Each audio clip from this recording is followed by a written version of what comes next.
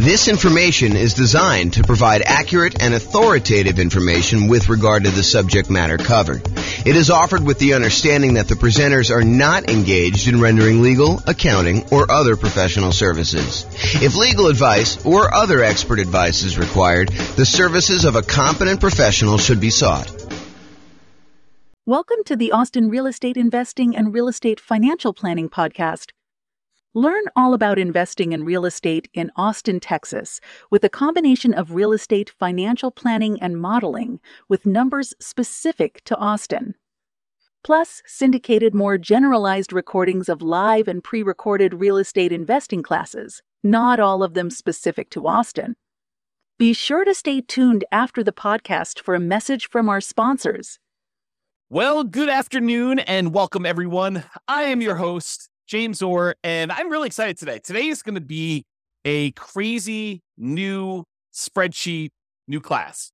And so this class is called Rental Portfolio Return in Dollars Quadrants. It's a new spreadsheet you've got that allows you to track your entire rental portfolio's returns for all of the different quadrants you have: appreciation, cash flow, debt paid out, cash flow from depreciation, reserves, and it allows you to summarize that. Plus, it gives you some extra information about how those different returns are taxed and whether they're cash now, cash later, more speculative, less certain sort of stuff. So like we have like all those different things involved there. So you can go download a copy of the newest spreadsheet at refp.info/RPRIDQ. And RPRIDQ stands for Rental Portfolio Return in Dollars Quadrant. RPRIDQ. So refp.info, not RIP, RPRIDQ. Oh my gosh. I'll put the link in the show notes. There you go. That's what we're going to do. Okay, so as we get started, let me kind of give you some background information to understand like what is happening here and why this spreadsheet is so amazing and why you're going to love it. So the Return in Dollars Quadrant is the trademarked visual representation we have of the different areas of return you get by owning rental properties. So this is it on the screen. You've seen this before if you've seen a lot of my stuff, but basically it shows you the 4 different primary areas that you get return when you buy a rental property. The appreciation part of the return, which is the tendency for property values to increase over time. The cash flow portion, which is all of the income you're receiving on the rental property, usually from leases, minus all of the expenses: vacancy, property management, taxes, insurance, mortgage payment, maintenance, all that stuff. We subtract it out from what you're receiving as income, and what you're left over with is your net cash flow after all expenses. And so that's one of the other returns. The third return is debt pay down. If you've got an amortizing mortgage and you're making monthly payments or regular payments on that, then with each payment, a little bit of the loan is paid down and you owe less. The amount you pay down in principal is your return from debt pay down. It's the amount of return you're getting by paying down the loan each particular month, and your equity is increasing by that amount. And then the last one of the 4 primary are the tax benefits, which we typically refer to as depreciation, or in this specific case, we're going to talk about cash flow from depreciation, which is the after-tax benefit you get by owning this particular rental property. And then in the middle, we usually visualize this and show you the total from those 4 areas of return. Now, when we look at that graphic, a lot of times we're like, well, what time period does this cover? And really, it depends. So these can be both forward-looking, as in like we're looking at the returns we're going to get in the next year on a property, or they may be that we're going to look at the returns we're going to get over the lifetime of owning the property. So really, the time periods can be forward-looking, or we can look at this and say, hey, what did I earn in the last year from owning this particular rental property? So it could be backward-looking. The most common that we use is how much will your property appreciate, have cash flow, pay down on the loan, and have tax benefits from owning the property in the form of cash flow from depreciation over the next year. That's the most common version, but we can do any other version you want. We can do over the entire ownership period. We could do the next 11 years as some arbitrary number, or really whatever you want to do. And this is really a, in quotes, pro forma, or the form that this will take, or another fancy way of saying that, another like more common way of saying that is we're guessing what the return is going to be in the next year. Like when we buy a property, do we know what the property will appreciate in the next year? Absolutely not. A lot of times we're guessing as to what that will be. Do we know how much the property will cash flow next year? Well, we know the lease amount, a lot of times we know the expenses that are fixed on the property, like taxes and insurance and, things like that. But do we really know what the maintenance is going to be on the property? No, we can set aside a fund for maintenance. Do we really know what the property management is going to be on that property? No, we can guess if it's in steady state and the property is kind of just humming along and no real big issues. But there can be unusual things that happen in a property, different maintenance, different vacancy, different property management fees. In fact, there could be other like HOA things, like special assessments and stuff like that. So yeah, we're always guessing, even with like things like cash flow. What about debt pay down? Yeah, in most cases, unless you're making extra payments on the loan, your debt pay down is going to be relatively static. And also your cash flow from depreciation is going to be known, because in most cases, unless you're accelerating that or it's ending, we know what it's going to be because you bought the property and you know what it is once you set up the depreciation schedule. So a lot of those things are going to be fixed, but for the most part, those are going to be guesses as to what's going to happen in the future. And we call that pro forma, the form that it will take. And really, it's a fancy way of saying we're guessing as to what the returns are going to be doing that. Now, when you're looking backwards, we know, right? You look backwards and you say, okay, over the last year, exactly how much did this property appreciate? At the beginning, January 1st of the previous year, what was it worth? And then January 1st of this year, what is it worth? And we can look at that exact thing. We can look at exactly how much cash flow we have by looking at what we collected and what all of our real expenses were on the property. We can look at exactly how much we paid down in the loan by looking at the mortgage balance on one date and looking at the mortgage balance a year later on the next date. So we can do those and be very accurate with it, looking backwards, but it's hard to do in the forward, kind of like looking forward into the future. Now, there's a variation of the return in dollars quadrant. There's the normal one where we talk about appreciation, cash flow, debt pay down, tax benefits, and then the total amount in the middle. But if you're really thinking about investing in rental properties, it would be very prudent for you to invest with reserves. Another way of saying this, and I don't usually use strong language like this, and I don't usually get all up in your face and stuff like that, but I'm going to use some very strong language here and be very deliberate about this.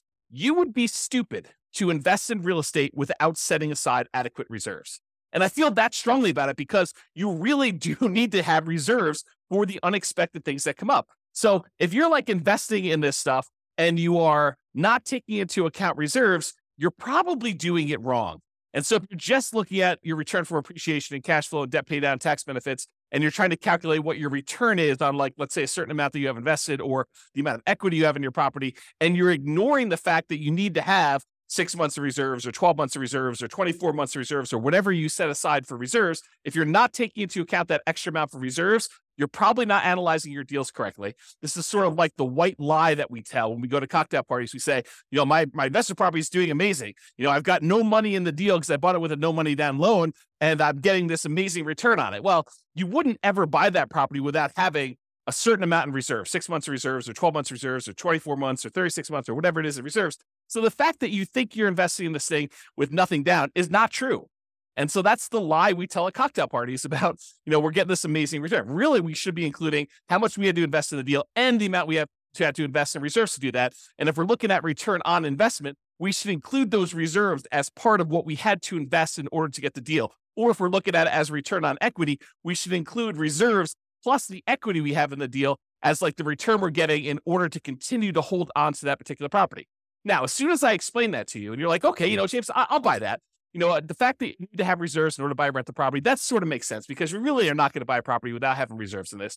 Well, as soon as I tell you that, now you have a certain amount of money you have on reserves. We really should look at what we're earning on those reserves that are sitting on the sideline, whether it's savings accounts or CDs, or if we're going to get really risky and do like stocks or bonds or whatever we're going to do in that thing. We can look at the return we're earning on the reserves as an extra return that we are getting by having this property as well. Because if you're going to have the reserve set aside, if you're going to have $10,000 or $20,000 or $50,000 or $100,000 or more, depending on how many rental properties you have and how much you're setting aside in reserves, but if you're going to have that large chunk of money sitting on the sideline, you really should take into account the money that you're earning on that reserve as part of the property. And so whatever you've allocated to a specific property, you should take that return that you're earning on the reserves you have invested elsewhere, no matter what that's invested in, and include that in your return. So we have a different variation of the return in dollars quadrant where we talk about the return we're getting from appreciation, how many dollars the property went up in value, the return we're getting from cash flow, how many dollars of cash flow do we get in that next year as an example, or how much do we pay down the loan in that year from debt pay down, or how much we got in cash flow from depreciation, for owning this particular property. And then in addition to that, the variation with the one with reserves says, how much did we earn on the reserves that we set aside to own this property? And so we have a version of this where we have the 4 primary returns: appreciation, cash flow, debt paid down, tax benefits.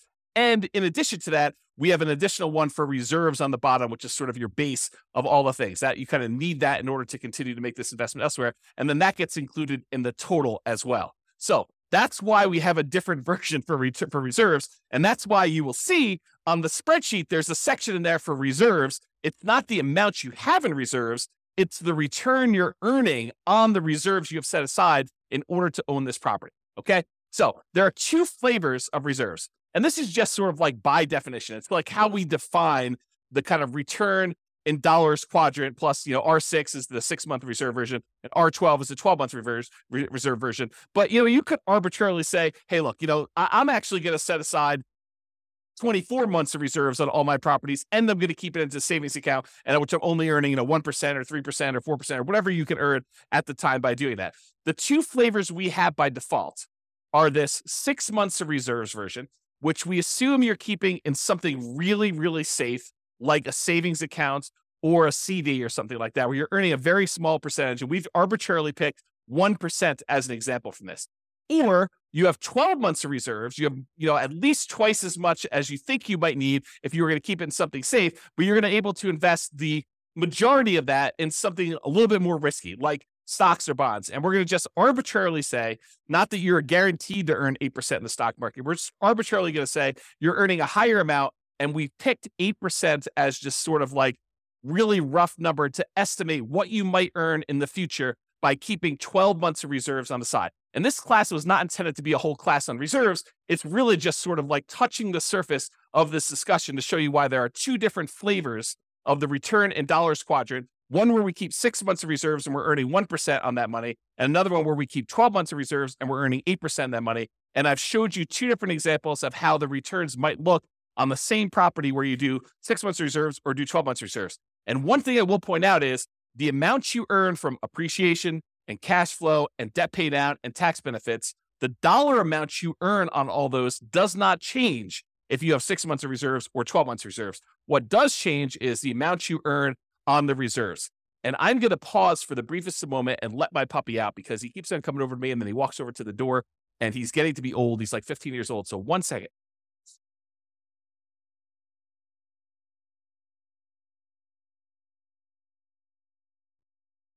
Okay, I'm back. All right, so we just talked about reserves there. So getting back to this return in dollars quadrant sort of idea. You may be familiar with this idea if you've seen any of my classes where I talk about the world's greatest real estate deal analysis spreadsheet. In that spreadsheet, you've seen that when we do the deal analysis, the second chart, the second graphic on the dashboard for doing this is the return in dollars. And we do that for year 1. And in that particular chart, I show you what the return in dollars quadrant is, excluding reserves.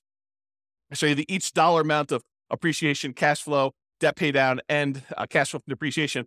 Then I also show you the returns for return in dollars quadrant for R6, which is the 6 months of reserves earning 1%. And then finally, I show you the RIDQ plus R12 for 12 months reserves at 8%. And I've highlighted those in red there. You can download a copy of the world's greatest real estate deal analysis spreadsheet. If you haven't seen it before, just go to refp.info and you could download a copy. Just put in your email address and they'll email you. The system will automatically email you a copy. It takes a couple minutes to do it, but it's automatic and it'll happen for you there. So really, when you're looking at the spreadsheet, we've got this on there and you're used to seeing it in this form, but we show it in different ways. Sometimes we'll show it as like this graphic, or sometimes we'll show it as a square with, the 4 different things with the total in the middle. Sometimes we'll add reserves on the bottom. Sometimes we won't. And so you could see all of those on there on the dashboard.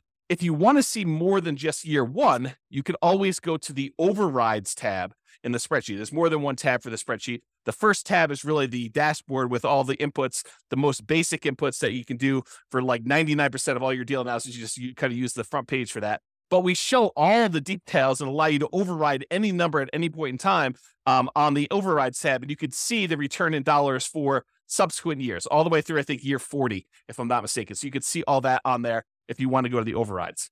Okay, so that's how you do it. And that's what you normally see if you were looking at one deal that you're analyzing. So if you want to go look at, a particular property that you're considering buying or a property that you already own, you want to just run it through the deal analysis spreadsheet, the world's greatest real estate deal analysis spreadsheet, then you can go see that. But what if you want to see all of your properties? What if you wanted to see what, the return is for appreciation for all the properties you own, or the cash flow for all the properties, or the debt pay down, or the return you're getting on reserves, or the return you're getting from cash flow from depreciation, or what the total amount you're getting for all these are? Well, if you have access to the real estate financial planner software, you can see your entire portfolio starting at any point in time. You can see it from the very beginning when you start analyzing. You can see it 10 years in the future, or year 17 when you're going to actually retire, or year 22 when you're going to start collecting your Social Security. You can look at what your portfolio would look like, a snapshot of that, any point in time using the real estate financial planner software, and you can see it in kind of like 4 major views. The first view is you can see it in this sort of like stacked column where each individual property, it shows you the breakdown of how much you're getting in appreciation, how much you're getting from cash flow, how much you're getting in debt pay down, how much you're getting from cash flow from depreciation, how much you're earning in reserves. And it shows you each individual property stacked side by side so you can compare them very easily and see what they are. Or you could see any individual property using the more traditional kind of like graphical 4-quadrant thing with the reserves at the bottom, showing you the total amount and how it breaks down for each one of your different returns, the dollar amounts you're earning from each of those.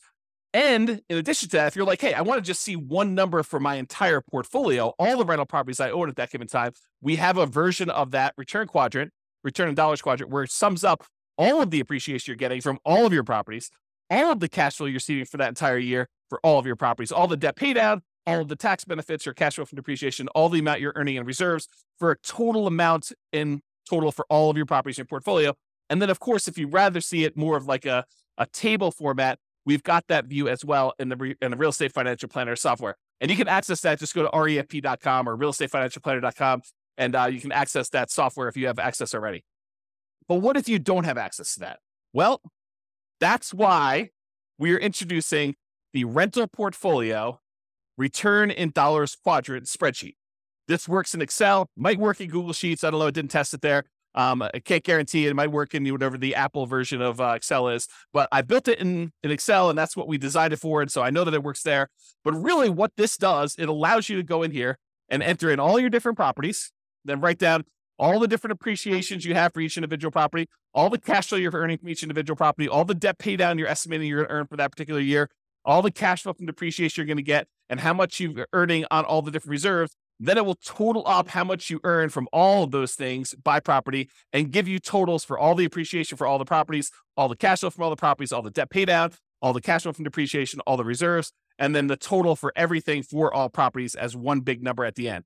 And in addition to that, we kind of break down, which I'll go over here in some detail here, about when you receive the money and whether it's speculative type of return or a more certain type of return. And I've also added something that I don't think I've added before on any of our spreadsheets. I think this is new.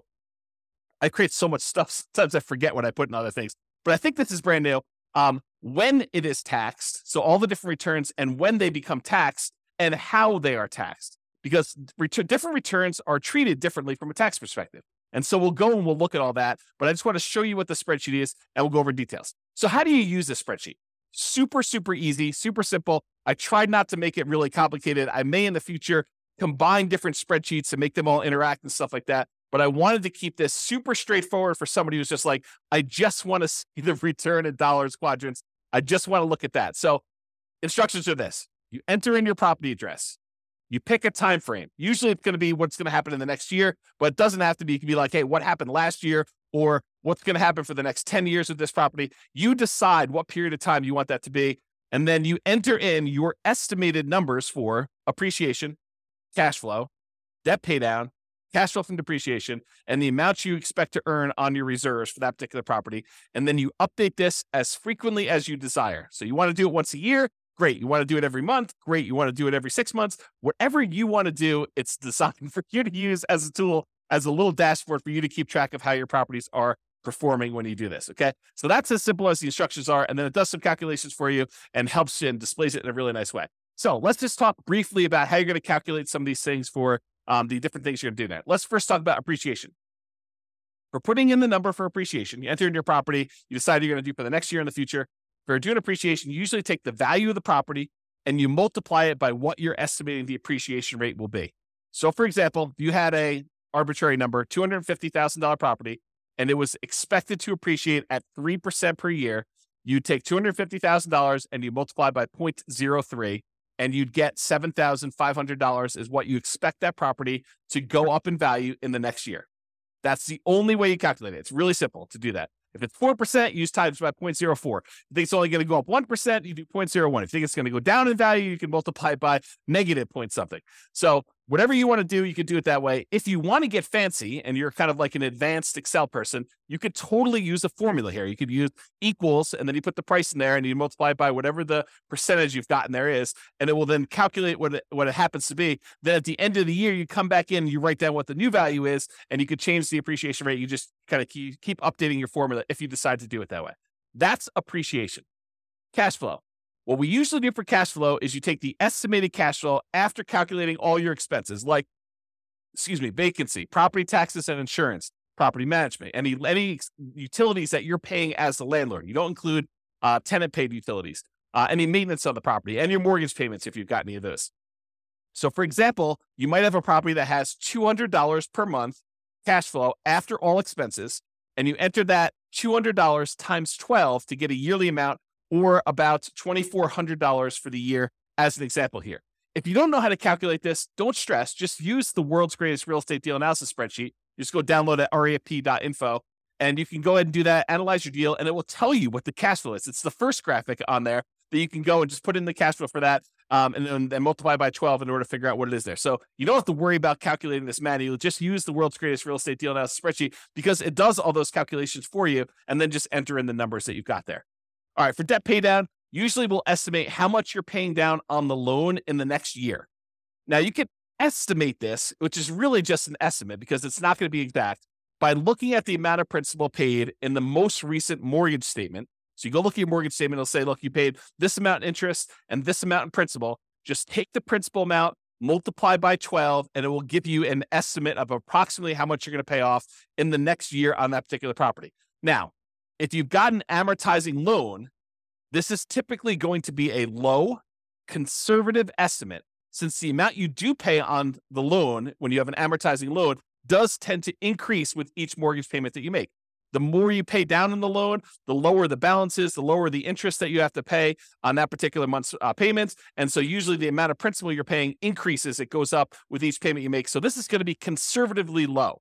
And you can really go look. If you're doing this in reverse, you're saying, look, what did I do over the last year? You can go look at the last 12 months of mortgage statements and add all those up as to how much you paid in principal if you want to do it that way. For looking into the future, it's close enough if you take the number for the last month and just multiply by 12. Sure, it's going to be off, but it's going to be conservative, and I think that's close enough for what we're doing there. So, for example, if you look at your mortgage statement and it says you paid $100 in principal on your last mortgage payment, just multiply that by 12, get $1,200 in principal for the year, and you enter that dollar amount in there.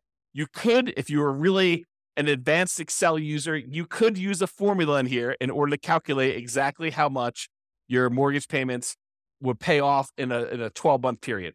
There is a formula for doing that. I'll just give you that hint, but you need to be an advanced Excel user to want to go in there and actually set up the formula to do that calculation for you. I will tell you, I personally don't think it's worth the effort because these are all going to be estimates anyway.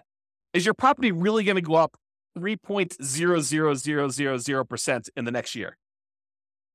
The chance is almost zero that it will go up exactly 3.00000%. It's going to go up a little bit more than 3%. It's going to go up a little bit less than 3%. Might even go down a little bit depending on what the market conditions are doing. So we're guesstimating. We're estimating what this might be in the future anyway. So it doesn't matter if we're like accurate to the seventh decimal place when we're trying to figure out how much you're getting in debt pay down. And yes, it is going to be conservatively low, but this just gives you a rough idea of approximately how much you're getting on a property when you do this. Okay. All right. The next one is cash flow from depreciation. You can usually find this number on your tax return, or you can estimate it based on how much you paid for the property. This is not intended for me to be like a whole class on how to go calculate cash flow from depreciation. If you don't know how to calculate it, really simple solution. Just go use the world's greatest real estate deal analysis spreadsheet. Analyze the deal you've got there. It'll actually estimate what your cash flow from depreciation will be based on what you put in there for the deal analysis, the purchase price, and what percentage of the property is land value, what percentage of is the building, and what your estimated effective income tax rate is. It'll do a calculation to estimate what your cash flow from depreciation will be, and just use that. Again, estimate is good enough. We're just kind of getting a rough idea from this stuff.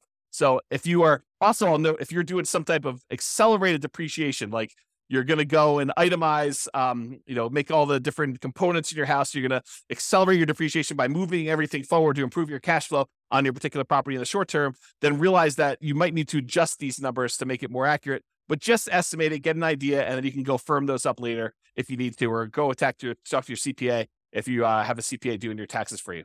So just do that and realize that depreciation goes away after 27 and a half years on residential properties, unless you've accelerated it and you've got to go up even faster than that. But in most cases, 27 and a half years, it's going to be zero after that. So if you own the property for more than 27 and a half years, and been renting it out for that period of time, it's going to be zero for your depreciation number. All right. And this is just another note on this estimating and annualizing.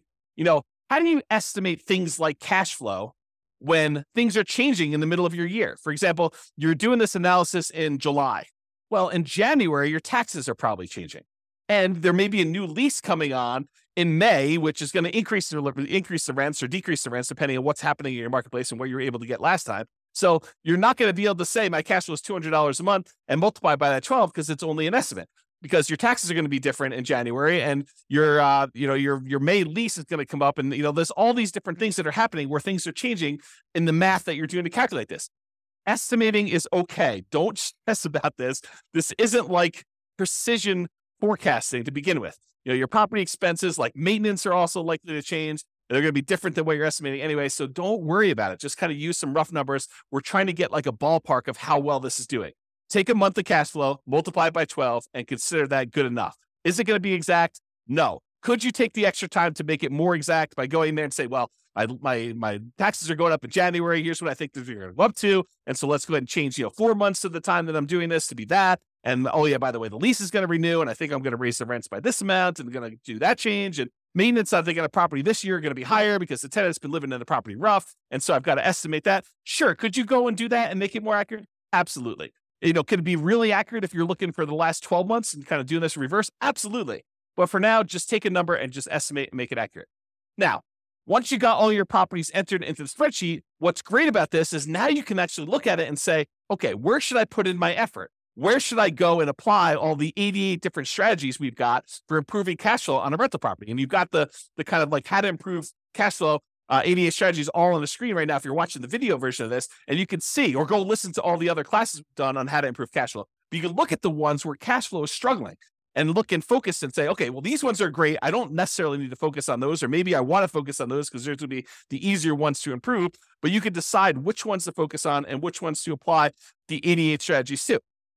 Similarly, you can go beyond the 88 strategies to improve cash flow and actually decide to look at where there are opportunities for you to do deal alchemy type stuff. We talk about deal alchemy where we convert appreciation to more cash flow now, or we look at taking, debt pay down and we use that to improve cash flow. You can look at the properties where you have really strong appreciation or debt pay down or other things got going on, and how we can manipulate those returns using deal alchemy principles and actually use those to decide to change our returns from one area of return to another. And that's what the deal alchemy classes are all about. It's like manipulating returns and saying, look, cash flow is most important to me. So I want to focus in on cash flow, and I'm willing to trade things like appreciation or debt pay down or the tax benefits, or even like the returns you're getting from reserves or whatever you're doing there. And there are different things we can do, different types of strategies we can do in order to improve one return over another, to kind of prioritize different returns and maybe move them in and out and kind of decide what we're going to do there. So use deal alchemy if you're looking at your spreadsheet, the kind of like summary spreadsheet for this class, and decide which ones that you want to do. So their entire class on deal alchemy, I'm not going to go into that, but that's how it's worked. That works. All right. This is what I think is a new slide. How returns are taxed. How are the different returns that you're getting from buying a property? How are they taxed? And so this is a new spreadsheet that shows you how it's done and when you're taxed on the property. So let's just break it down. There's appreciation, there's cash flow, there's debt pay down, there's cash flow from depreciation, there's reserves. So appreciation return is typically a deferred return. You're not getting that immediately until you sell the property or you refinance the property, and then it's typically taxed as capital gains. So if you go in to sell the property, then you're going to pay capital gains taxes on the property on the appreciation part of the return that you had during that time. However, there are a lot of caveats to the appreciation one. However, you're taxed on this increased value via increased property taxes immediately. So while we're not paying taxes on the amount that we gained in appreciation in terms of capital gains, because the property value did go up, the property assessor, the tax assessor, is going to say, hey, look, this property is worth more. And so because of that, your property taxes are usually going to go up. So we do pay a little bit of an increased tax based on the property value going up in the form of property taxes. But that's not the real big one that gets you when you go and sell a property. And when you refinance a property, you probably don't have to pay the appreciation, the capital gains tax on appreciation. But if you actually go and sell the property, you will, unless you may be able to defer the property taxes, the taxes, the capital gains taxes on the property when you go and sell it by doing a 1031 tax deferred exchange. It doesn't eliminate your taxes, but it defers them to later. And there are lots of rules and regulations, so it does not class on 1031 exchanges, but really just realize that you can actually defer the capital gains taxes even when you sell the property by doing a 1031 tax deferred exchange. And not only that, but in addition to that, sometimes you can completely eliminate the capital gains taxes due on the property going up in value when you die and you have a reset basis for your heirs. So the property went up in value $1 million since you owned it, but you then die, you pass on the property to your heirs. Well, now their basis, the amount that they're starting from to figure out how much capital gains they owe, becomes that new $1 million higher valuation, not the one you had before. And so there are no capital gains taxes due on that dollar amount. And there are all sorts of like rules and stuff like that and taxes on your estate and everything. I'm not going into that, but realize that this property, the capital gains due on any appreciation gains you have, may be completely eliminated when you die if you have a reset basis for your heirs. Not that that's a good solution for getting rid of the taxes on a particular property. And if you happen to sell the property in less than a year, the appreciation is typically taxed as ordinary income instead of that long-term capital gains that we've been talking about. So there's a lot of like asterisks associated with the appreciation return, but that's the overall idea. It's deferred taxation, and it's typically taxed as capital gains with a lot of like asterisk caveats to those things in there. Let's talk about cash flow now. Cash flow, after all your expenses, is typically taxed as ordinary income in the year that you earn it. So the year that you get that cash flow on the property, you're typically paying taxes on it, and it is typically taxed at an ordinary income tax rate. Debt paydown is typically taxed as an ordinary income in the year that you earn it. So the amount that you pay down that loan, that amount is usually taxed. Okay. It's some people consider it part of the cash flow number, right? Like the amount of money you're getting minus the expenses, because you can only subtract the interest as an expense. You can't subtract the amount you pay in principal. You can't subtract the full mortgage payment. You can only subtract the interest part of the mortgage payment that you're paying. So the amount that you pay down in principal is actually a weird version of cash flow in the sense only of taxation. Okay. So really the amount you pay down in principal on the loan, that is typically taxed as ordinary income in the year that you earned it. Cash flow from depreciation, this is typically applied in the year that you earn it, and it reduces the qualifying ordinary income that you have. So it's a way of reducing the taxes you would need to pay. And there's lots of caveats and exceptions and rules related to this. But generally, certain qualifying income can be reduced by the amount of gross depreciation. And if you figure out how much that gross depreciation was, you multiply it by your tax rate, you could find out how much extra money you have in your pocket at the end of the year by not having to pay those taxes in. And that's what we're calling cash flow from depreciation. It's the dollar amount that you didn't have to pay in taxes by owning this rental property. Okay. And so that's how that is taxed. Usually the year it's earned, and it's reduces an ordinary income. Now, there is a weird thing also about cash flow from depreciation. And that is, if you don't take it, they assume that you did take it. So it's not like you could just opt out. And if you don't qualify to take it, in many cases, you can hold that over. You can kind of like set it aside and take that deduction later on when you do finally qualify for it. So it's not like once you can't take it in that year, you lose it. You can actually set it aside and kind of like budget for it. Talk to your CPA or tax advisor about how that works for your specific situation. And then finally, the returns from reserves are typically taxed as ordinary income in the year that it was earned. So if you have money in a savings account, or you have money in CDs or the stock market, and you're earning on that particular money, you're getting a return on that, that's typically taxed as ordinary income in the year it's earned. Now, again, seek a professional to verify this for your situation. I am not a tax expert by any stretch of the imagination. I've had zero tax training, but this is just like my knowledge of the topic. So as a starting point for you. All right. Next two things on the spreadsheet. These are like on the bottom here. You can kind of see. So it is the when is this money received? Not all of the returns you're earning are received immediately. Some of them are received later. Some of them are received like right now in the year that you're earning them. So the some returns you receive right away, which we call cash now returns, you get that cash now, so you're earning it right away, is cash flow from the property. The cash flow from depreciation, those tax benefits you get by owning the property, you get that in this year for the taxes that you do. And then also the returns you're getting from reserves. So those are the three areas of returns, the three returns that you get to keep now. You get to earn this year or this month that you get whenever you kind of receive those. It depends on how you structure everything, but really it's like you're not delayed in getting those. Now, some returns you receive when you sell a property or when you refinance a property, we call those cash later returns. And those tend to be appreciation, the tendency for property values to go up over time, and paying down the loan, debt pay down. Really what we're talking about is accessing the equity in your property. When property values go up and you owe and the loan goes down, the amount of equity you have in your property actually increases. And then how do we get at that equity? Usually we get that equity either by selling the property or doing some type of cash out refinance. And so in order to get access to that cash later returns, the equity you built up in the property, you need to wait a while. You need to sell the property or refi it. Okay. So that's when you receive the money. So you can see the total amount for cash flow, total amount for cash flow from depreciation, total amount from reserves. And then it will sum up all those and show you that in this particular example, $12,960 between all three of these returns is how much you're receiving in your returns for cash now. And then a much larger amount is cash later. This is a lot of times why when people talk about real estate, they refer to it as a wealth building asset because a lot of the returns you're earning are cash later returns. You're not getting this in year one unless you're doing some weird deal alchemy where you're able to move the returns from cash later up into the cash now. That's part of what's happening with deal alchemy. You're manipulating the returns like appreciation and debt paid out, and you're deciding to move it into returns like, cash flow. And that's how it's think about manipulating it. We're moving it from cash later to cash now. And it's not always a one-to-one trade, as I talk about a lot in deal alchemy. Okay. So you get the idea about when you receive the money. Speculative or certain. So some returns are more speculative, uncertain. They're more market dependent in nature. We don't know really what's going to happen. For example, do we know how much a property is going to go up in value in year one? Absolutely not. It's purely a guess. We think it's going to be 3%, could be 24%, could be negative 24%. We really don't know. We have a tendency to think that over a very long period of time, real estate tends to appreciate about 3% a year nationwide.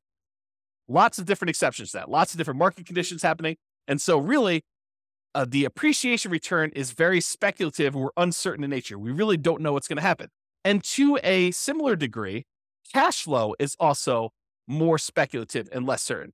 A lot of people think, I've got a fixed lease. I'm definitely going to get at least $200 a month in this particular property. And that's a pretty certain thing. Oh, no. That is definitely not true. I mean, you could have a tenant who, stops paying on your mortgage, then you're not getting $200 a month, or stops paying on their lease rather, and you're not getting that amount of money. Or, there's a lot of maintenance on the property. You need a new roof and that's $10,000. And you thought you were going to get $200 a month. Well, now you're negative $7,500 for the year when you really think about that. So no, cash flow is not that certain. It is definitely more speculative. And who knows how much rents will go up in the future. They might go up 3% next year. They might go up 5%. They might go up negative 5%. They might go up negative 10%. We really don't know. It's a lot of market dependency there. There's a lot of market speculation and risk and uncertainty. There's a lot of variation in what we're going to see. That's another way of describing this is like how much variation are we likely to see in these things? Similarly with reserves. Sure, you could go and invest your reserves in like a CD where you get a guaranteed 1% return on your money by having the CD. And in that case, I could probably make an argument to even move this from more speculative, less certain to less speculative and more certain in terms of reserves. But if you're taking this money and you're investing in something like bonds or to a greater degree the stock market or crypto or anything crazy like that, where you're going to actually get a much wider variance of different returns you might get, it is definitely more speculative and less certain the return you're getting there. So the returns that we think of as more speculative in nature, market dependent and uncertain are appreciation, cash flow, and depending on what you're investing in with your reserves, the reserves. Okay. And then we add up those three and we show you the total amount of the more speculative, less certain returns you're earning are $80,781 is like based on the spreadsheet with the example numbers, which you should just write over and replace. I put sample numbers in there so you can see how it works, but the idea is just overwrite them with your own stuff. Now, some returns are less speculative. They are more certain, and they're closer to being, in quotes, guaranteed. Not anything in life is guaranteed, but these are they're more closer to guaranteed than the other returns we've talked about so far. So, for example, debt pay down. The amount you pay down on a loan is contractually determined. So when you get your mortgage on a property, you're agreeing to pay, 360 payments over this time period of this amount. And then you can go look at, well, in payment number 1, this amount of principal is being paid off in payment number 1. If I make the payment in payment number 2 on time, then this amount is being paid off in payment number 3. And so it's pretty much locked in as to what you're going to get. It doesn't matter if property values go up or property values go down or rents go up or rents go down. If you make that mortgage payment as agreed, you're going to get this return from debt pay down. It doesn't matter what the market is doing. It's contractually agreed to between you and the lender as to the amount you're getting from debt pay down. Can you choose to pay more? Sure. Can you choose to not make your mortgage payment and then you're not actually making a thing and you're not going to get that return? Absolutely. So it's not guaranteed and like it's guaranteed. It's like if you're making payments as agreed, you're very likely to get that particular return from debt pay down because it's a contract between you and the lender with certain terms as to how that's all going to work. The next one is cash flow from depreciation. This is based on tax law. So if you buy a property and the value of the land is subtracted out, and you just have the value of the building and you divide by 27 and a half years, that is the dollar amount of gross depreciation you are likely to get by owning that particular rental property. It doesn't matter if the market is up, doesn't matter if the market is down, unless they change the tax law and it is retroactive so that it changes like things you had in place from before, you are getting this return from cash flow from depreciation. So that is why it's less speculative and more certain.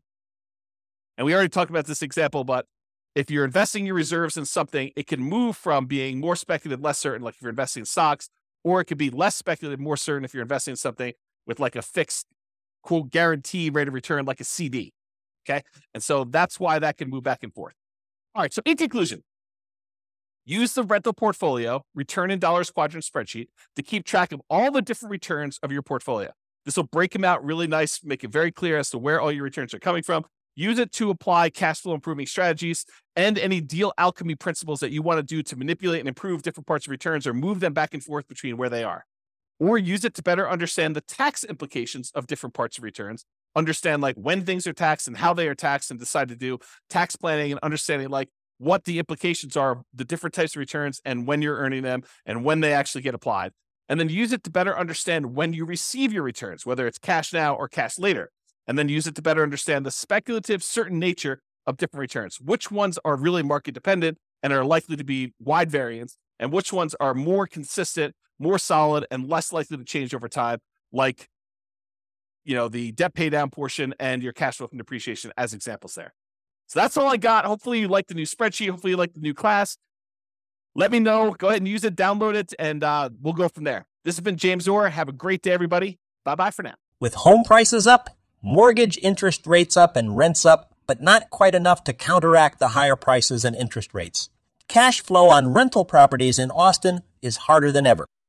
Book a call with the Real Estate Financial Planner to apply our proprietary 88 strategies to improve cash flow on your rentals. See the show notes for a link to schedule your call and improve your cash flow today. If you're a real estate agent, lender, or professional in Austin that wants to help our real estate investor listeners, consider reaching out to learn about collaboration opportunities with this podcast. We'd love to add more value to our listeners by having you assist our investors buy, sell, and finance their real estate investments. See the show notes to schedule a call to discuss collaboration opportunities.